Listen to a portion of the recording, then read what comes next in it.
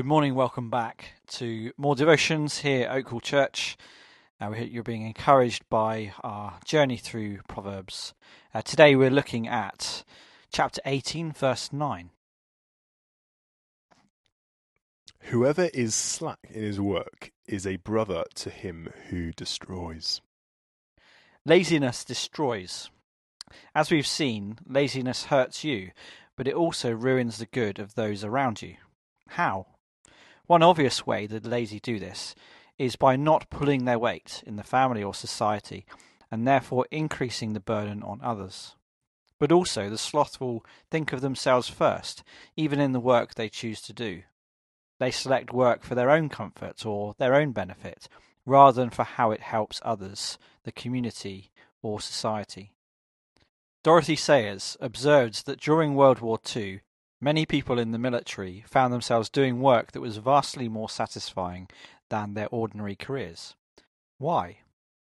For the first time in their lives, they found themselves doing something not for the pay, for army pay was miserable, and not for the status, since everyone was just thrown in together, but for the sake of getting everything done for us all. The social fabric strengthened and psychological health improved. This is wisdom, working for others rather than for one's own advancement. So both laziness and work chosen just for one's own selfish benefit destroys community. A question for you to be blunt with yourself this morning. Are you slack in your work? Let's pray. Lord, the whole book of Proverbs works against my individualist spirit. I don't like to think that people around me have any claim on my money, my time, and even the selection of my career. Give me the mind of Christ. Impart it to me with your word and spirit. Amen. Amen. Wow, so good to be challenged about our work, whatever our work looks like.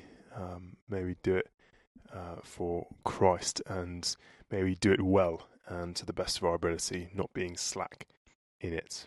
Or that'll be a challenge for us today. And we'll see you again tomorrow.